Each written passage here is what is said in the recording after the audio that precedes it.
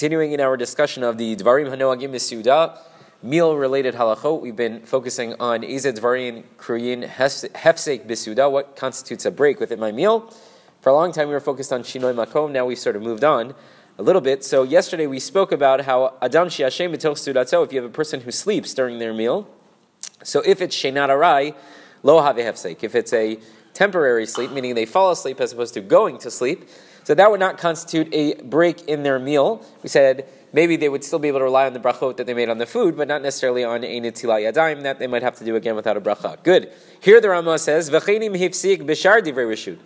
So too, if you were to stop your meal or interrupt your meal, so to speak, for other matters, he says, Kegon shetzrach lin kavav, like if a person needs to use the bathroom, v'chayotze baseh, or anything like that. So argues the Rama, that would not constitute a break. That would not be considered a hefsek. Now, keep in mind, this is a much bigger deal back in the day where the bathroom isn't, right around the corner in your house. It was not only outside, but possibly far from the yeshuv. Like you would really have to go and travel.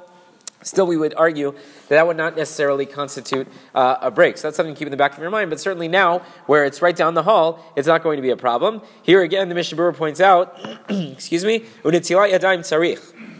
But you would still need to wash your hands again. That goes without saying. Number one, for purposes of cleanliness, you should certainly wash your hands. I don't have to tell you that here, right? We're all adults. Good. But ritually, one would also need to wash their hands. Again, as far as making a bracha, I think that they would not make a bracha. It does not say, but maybe I'll have to get back to you. I don't think another bracha would be necessary. Yes, sir? Which pattern of washing is he talking about?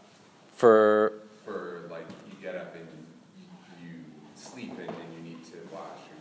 Yeah, so his I believe here he's focusing on the washing of hands that's required before eating bread, right? But yes, there is a separate issue in the Hilchot Netilat Yadayim, which we learned, many, many years ago, right? That after a person sleeps or after a person uses the bathroom as well, they would have to wash their hands. So too, after they kill lice, or there's a whole long list of reasons why you have to do Netilat Yadayim. But here, the emphasis I think is specifically on the ones needed for the meal. But yeah, those might be needed as well. So I'll have to get back to you about the bracha.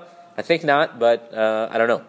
To be honest, sorry, I failed to prepare. I apologize. Everyone have a wonderful day. Rabbi Yochanan ben Akasha.